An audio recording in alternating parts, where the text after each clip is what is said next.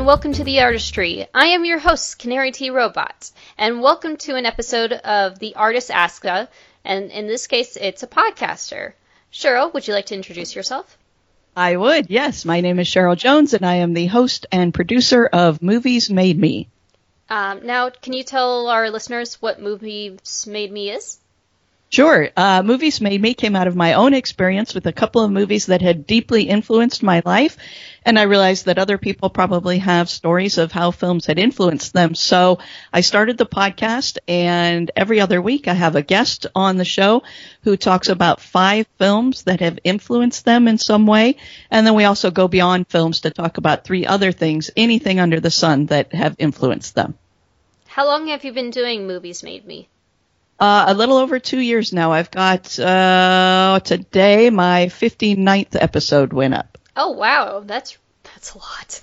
It is. Well, but if I did it like I know people who do weekly shows and they've got some crazy number of episodes. I'm like, wow, how did you do that? But yeah, I'm pretty excited about 59 because I didn't think I'd get that far.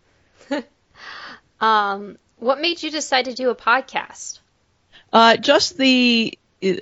I'm not sure, really, when you get down to it. I had those influences, and I started to think about, well, how would I have conversations with people about influential films? The only thing that made any sense, really, was to record it in some way. And I had heard just 1 or 2 podcasts. And I had been on one at Disneyland when I worked there. They did one for the 50th anniversary when they were doing the premiere of the second Pirates of the Caribbean movie.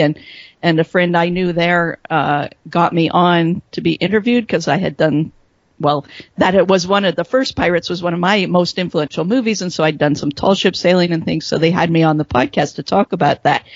And I think that's really the only way that I had been exposed to podcasts, but the idea just kind of popped in my head, and I was like, well, I don't know how to do one, but it seems like a good idea, so I did it. Wow. How'd you teach yourself how to do podcasts?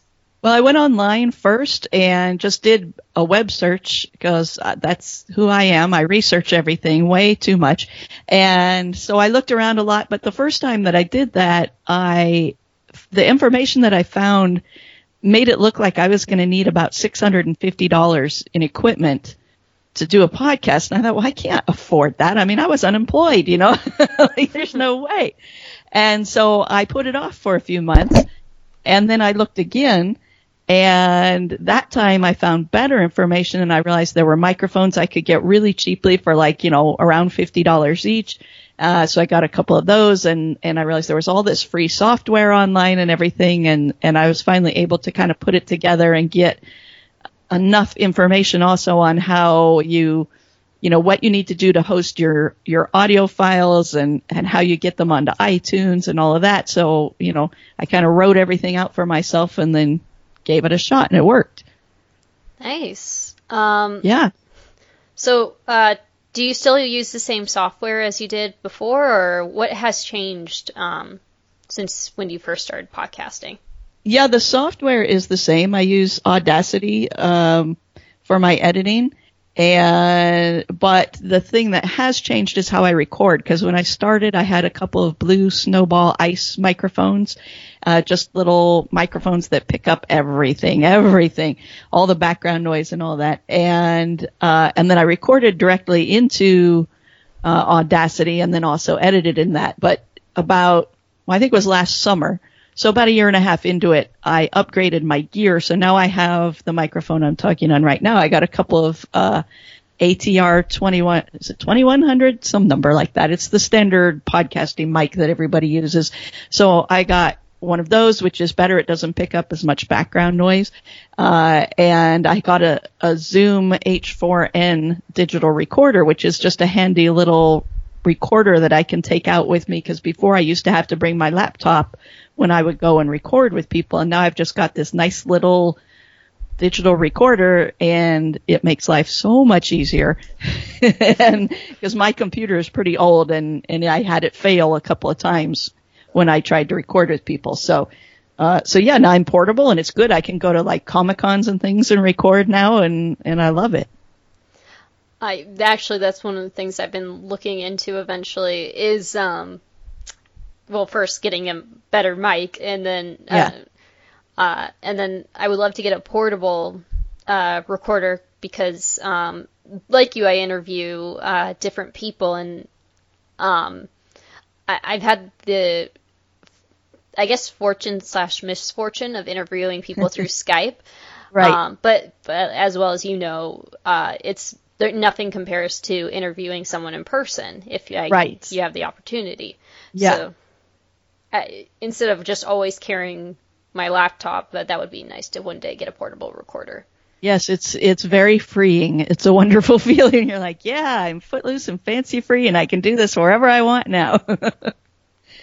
What kind of people have you interviewed? Oh gosh, all kinds of people. Everyone from, people who work in sales, to, well-known actors. I had, Clancy Brown on my show. I think that was in the first year, episode 19, if I remember right. And, he's been in everything. The Shawshank Redemption, Buckaroo Banzai, Warcraft, and he's the voice of, Mr. Krabs on SpongeBob SquarePants. And so that was kind of amazing. And I've had him on, I just had him on my second anniversary show as well. So I'm like, well, that's crazy. But, so I've had all kinds of people, and that's the concept of the show is I want to hear not just from Hollywood people, I want to hear from everyday people. I had a waitress at a local coffee shop who was on, and I've been working on a certain checker at my local Target store for 2 years to try to get her to do it. So eventually I'll have her on. And, because everybody has stories about this. And, if you just sit down and think about it, you'll realize that there have been films you've seen that have influenced you in some way. Absolutely. How are you able to meet with so many people, and how do you decide who you want to interview? Well, I decide who I want to interview by literally just meeting people. And if I get the slightest inclination that the person might be at all interesting to talk to and has maybe some kind of basic interest in film and kind of gets the idea, then I'll ask them. And I'm doing that constantly. So, yeah, I've always got my business cards with me, and I'm handing them out to people like, yeah, and, and not everybody ends up doing it, but you have to try. The more you try, the more people you get. And, so that's how I go about selecting people. And, yeah. Now, I know actually plenty of listeners out there, one of the tricky things they do have is connecting with people. Networking is a very tough skill for them. What would you recommend? Because, for what you do, that's how you get people to interview. It is, and it's funny because I have never been a networker. Like, I've never had any idea how to do that. I always hear people, oh, you have to network to get ahead. And I'm like, I'm just never going to get ahead then because I don't know how to do that. And yet all of a sudden here I am, and I appear to be networking, and I'm not sure how that happened. But but it is literally just a matter of, you have some people on your show, and if they enjoy themselves, then they invariably will say, oh, you know what, I know this other person who would be really great. They'd really like doing it, or, oh, they're really a movie person and they'd love to talk with you. And so I always say, yes, absolutely, set me up with them. And it's just taken off from there. So, the biggest thing for me was meeting a guy who's my boss now, Swampy Marsh, who does Phineas and Ferb for the Disney Channel. And I recorded with him. He was on my 7th episode, and he enjoyed it so much that he's the one who connected me with Clancy Brown, and he's connected me with other people over time. And so that was kind of the first really big connection that got things rolling for me. So, and it's just gone from there with everybody that I talk with. They all end up going out and kind of connecting me with other people. Where do you meet some of these people? To record, you mean? Mm-hmm. Most of the time I go to their homes. So, if they're comfortable with that, then I just meet them. I drive all over. I live in Orange County and I drive all over. I've driven all over LA and out to Yucaipa, which is quite far. And I wherever people are, I'll go there. And, some people have come here to my house to do it. I have a friend now who has offered her apartment up in LA for me if people don't want me maybe to come to their home and I don't want them to come to mine, or it's too far for them. Then that's kind of a nice neutral place where we can meet, and that's working out pretty well so far. That's where we recorded my second anniversary, and then I've got a couple of recordings that are going to come up there pretty soon. So now, yeah. I remember you once told me that one of your beliefs is you don't like to record over Skype or right. over. What makes you think? I agree. The experience is definitely better in person, but why only in person? Well, a couple of reasons. One is because I just don't. I lived over in England for a year. I went back to school. And so my only way to communicate with people back home really was through Skype. And it could be such a headache sometimes with it goes out on one end or the other, as we discovered when we were trying to do this. This is our third attempt. Thankfully, it's working now. But yeah, invariably there are problems with it. So I'm like, I just don't want to deal with that headache. But then also it is just with the kinds of conversations that I have with people, they can be very kind of intimate in a way and very emotional. And to me, it's like I can't connect with that when I'm doing it online and I'm not able to look into that person's eyes and be sitting there next to them. Like I know I'm going to mentally check out if I'm not looking at them, especially because we have quite lengthy conversations sometimes, an hour and a half, 2 hours. And so I need to be there because I think that allows them to open up more, besides allowing me to connect more. So I think just overall doing it in person makes for a better conversation. Okay. And that makes a lot of sense, especially with what you do too. Yeah, because what we talk about is very personal. So, yeah. Mm-hmm. One of the things I also notice is that you have a lot of items that have the Movies Made Me logo. You actually have a logo, which amazes me. Yes. And what made you? When did you design the logo? And go ahead. Well, the logo was designed by one of my early guests. I think it was episode 6. An artist named Mike Matola, who's just an awesome guy, and he does some really cool artwork. And you can find him at local cons and things. And I had mentioned to him when we recorded that, if I ever have money, I want to hire you to do a logo, because he does a lot of that. And it was a little bit while later that he was like, you know what? Here's some questions I want you to answer about what you want out of a logo, and I'll design something for you. And he did. And the first attempt, I was like, no, absolutely not. This isn't the right thing at all. It's very funny, in fact. But then I came back to him again later and said, you know what? If you wouldn't mind taking another shot at it, here's kind of what I would want or something. So he went back and he came up with something that was completely different and completely unexpected. And I really fell in love with it right away. So, and I'm really lucky. I mean, he did it for free, and someday I'm going to have some money that I can give him because it's just such an amazing logo that, I owe him a lot. Mm-hmm. No, I feel the same way because I've worked with a lot of artists too.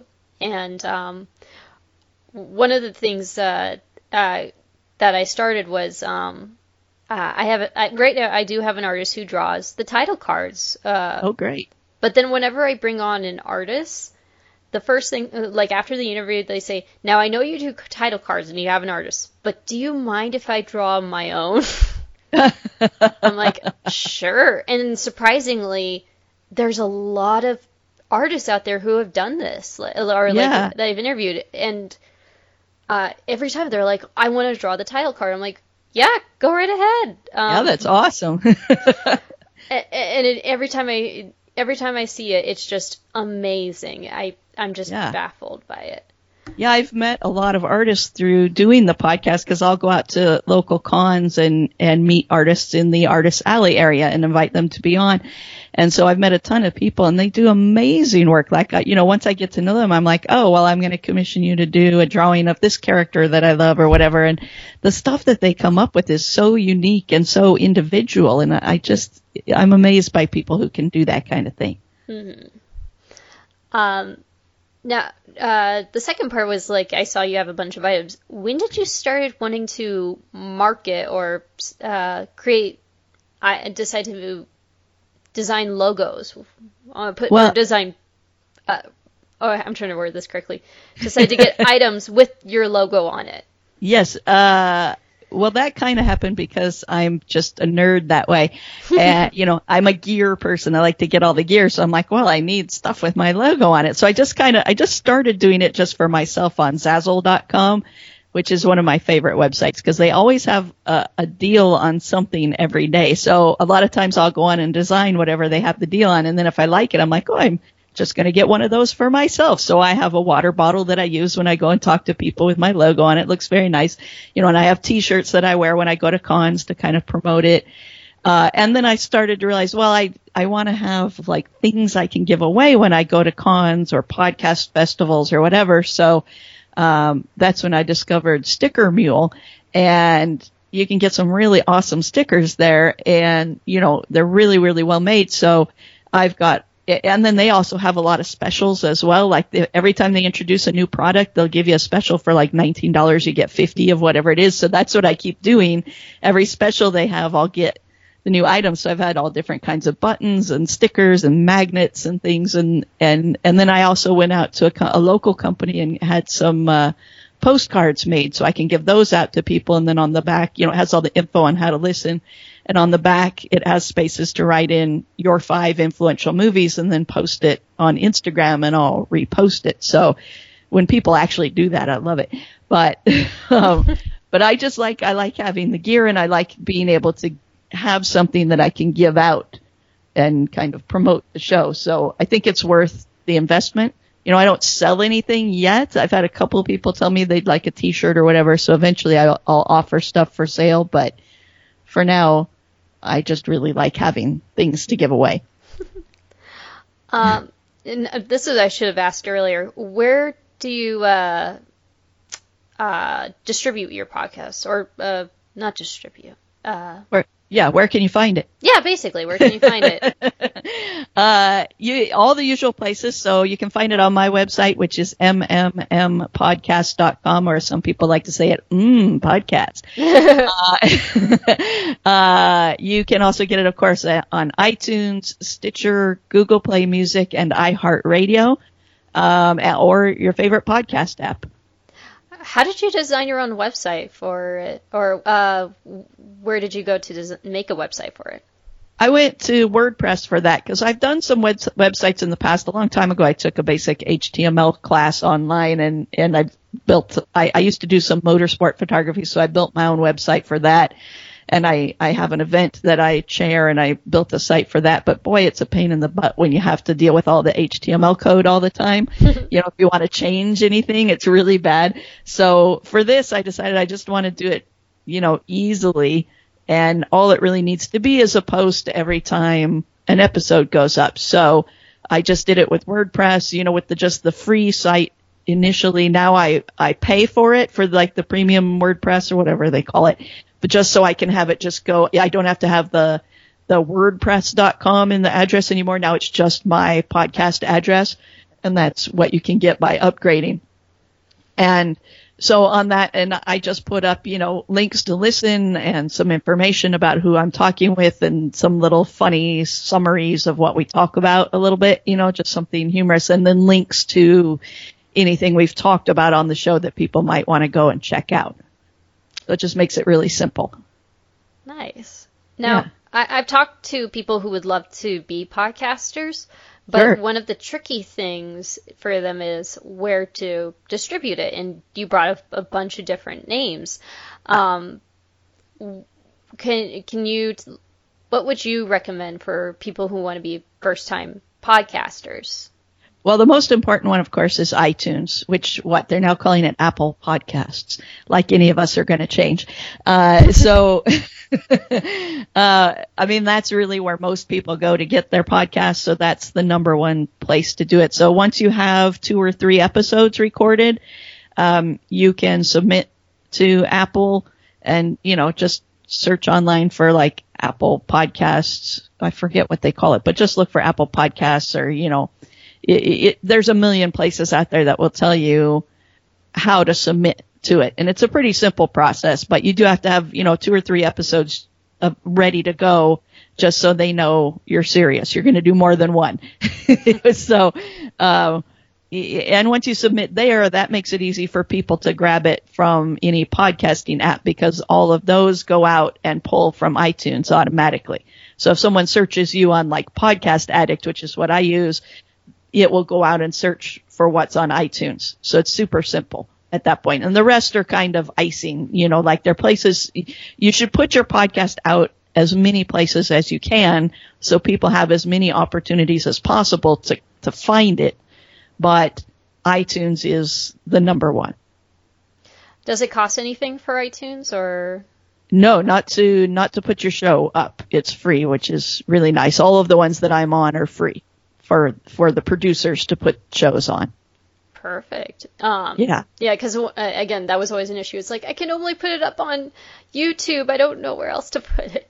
Right. And that's the one place that I don't have mine yet is YouTube. And a lot of people are putting their podcasts on YouTube now, with just like an image as the video, and then you can just listen to the audio. And I haven't done that yet, and I need to because again, it's another place where people can discover you. And the more, the better. For me, I tried doing YouTube with the podcast, and then I realized it was just a completely different monster. And I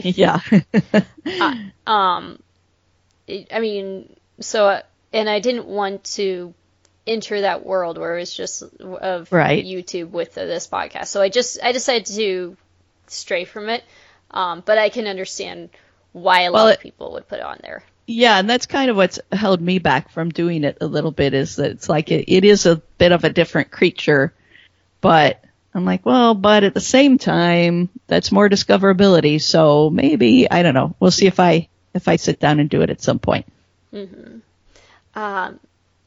Have you ever considered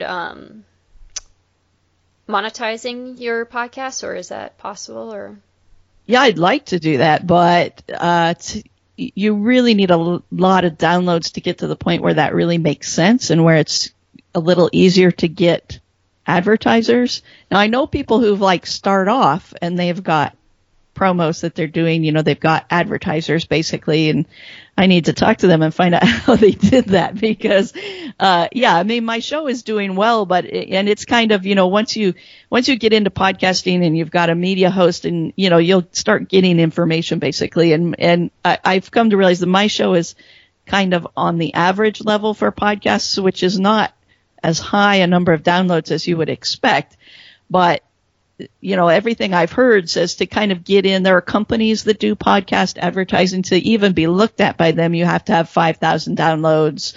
Is it an episode or a month? Either way, I'm nowhere near it. So I'm like, okay. But, and then it's like if you have certain kinds of podcasts where there are really a lot of maybe local companies or smaller companies that would benefit from advertising with you, then you can go reach out to them and see if they might be interested in trying that with you. But for my show, I'm always like, the people I think would be good and would match the show are big companies like Turner Classic Movies or AMC or Regal Cinemas or whatever, and I'm not quite big enough for that yet. So at this point, I'm just, sinking my own money into it, and I don't have any sponsors, but eventually it will get to that point, and I'll be happy. Do you have a Patreon? I do not yet, no. That's another one, and that there's so much that goes into that I haven't had the time to really sit down and concentrate on what to offer people in exchange for patronizing me on Patreon. You want to have something special that you can offer to them, and I just haven't sat down and figured out what that would be. Mm-hmm. And that makes sense. Yeah. We're nearing the end of our podcast. Do you have any advice to listeners out there who would love to be a podcaster? Yes, I do. Just do it. One of the things that I'm proudest of becoming involved with as a podcaster is a group called Podcast Advocates, and you can find them online, podcastadvocates.com, with our mutual friends from Radio Brendoman. And, we do panels at Comic-Cons and things, and that's what we're there for, is to tell people, look, just get started. Don't worry about what gear you're starting with. If all you have is a gaming headset, use that to record. Just, if you have a story to tell or you have something you want to talk about, do it, because it's not that difficult to start. And we've got information for you at the Podcast Advocates website that will help you get started and get you all the information you need to get set up and get going. Now, I did ask where we could find you earlier, but do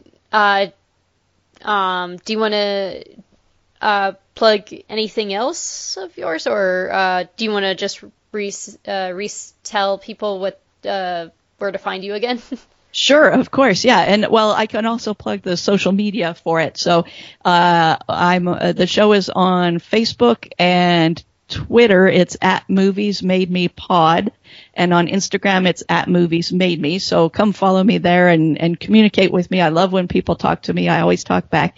And then again, you can hear the show at mmmpodcast.com or on iTunes, Stitcher, Google Play Music, and iHeartRadio.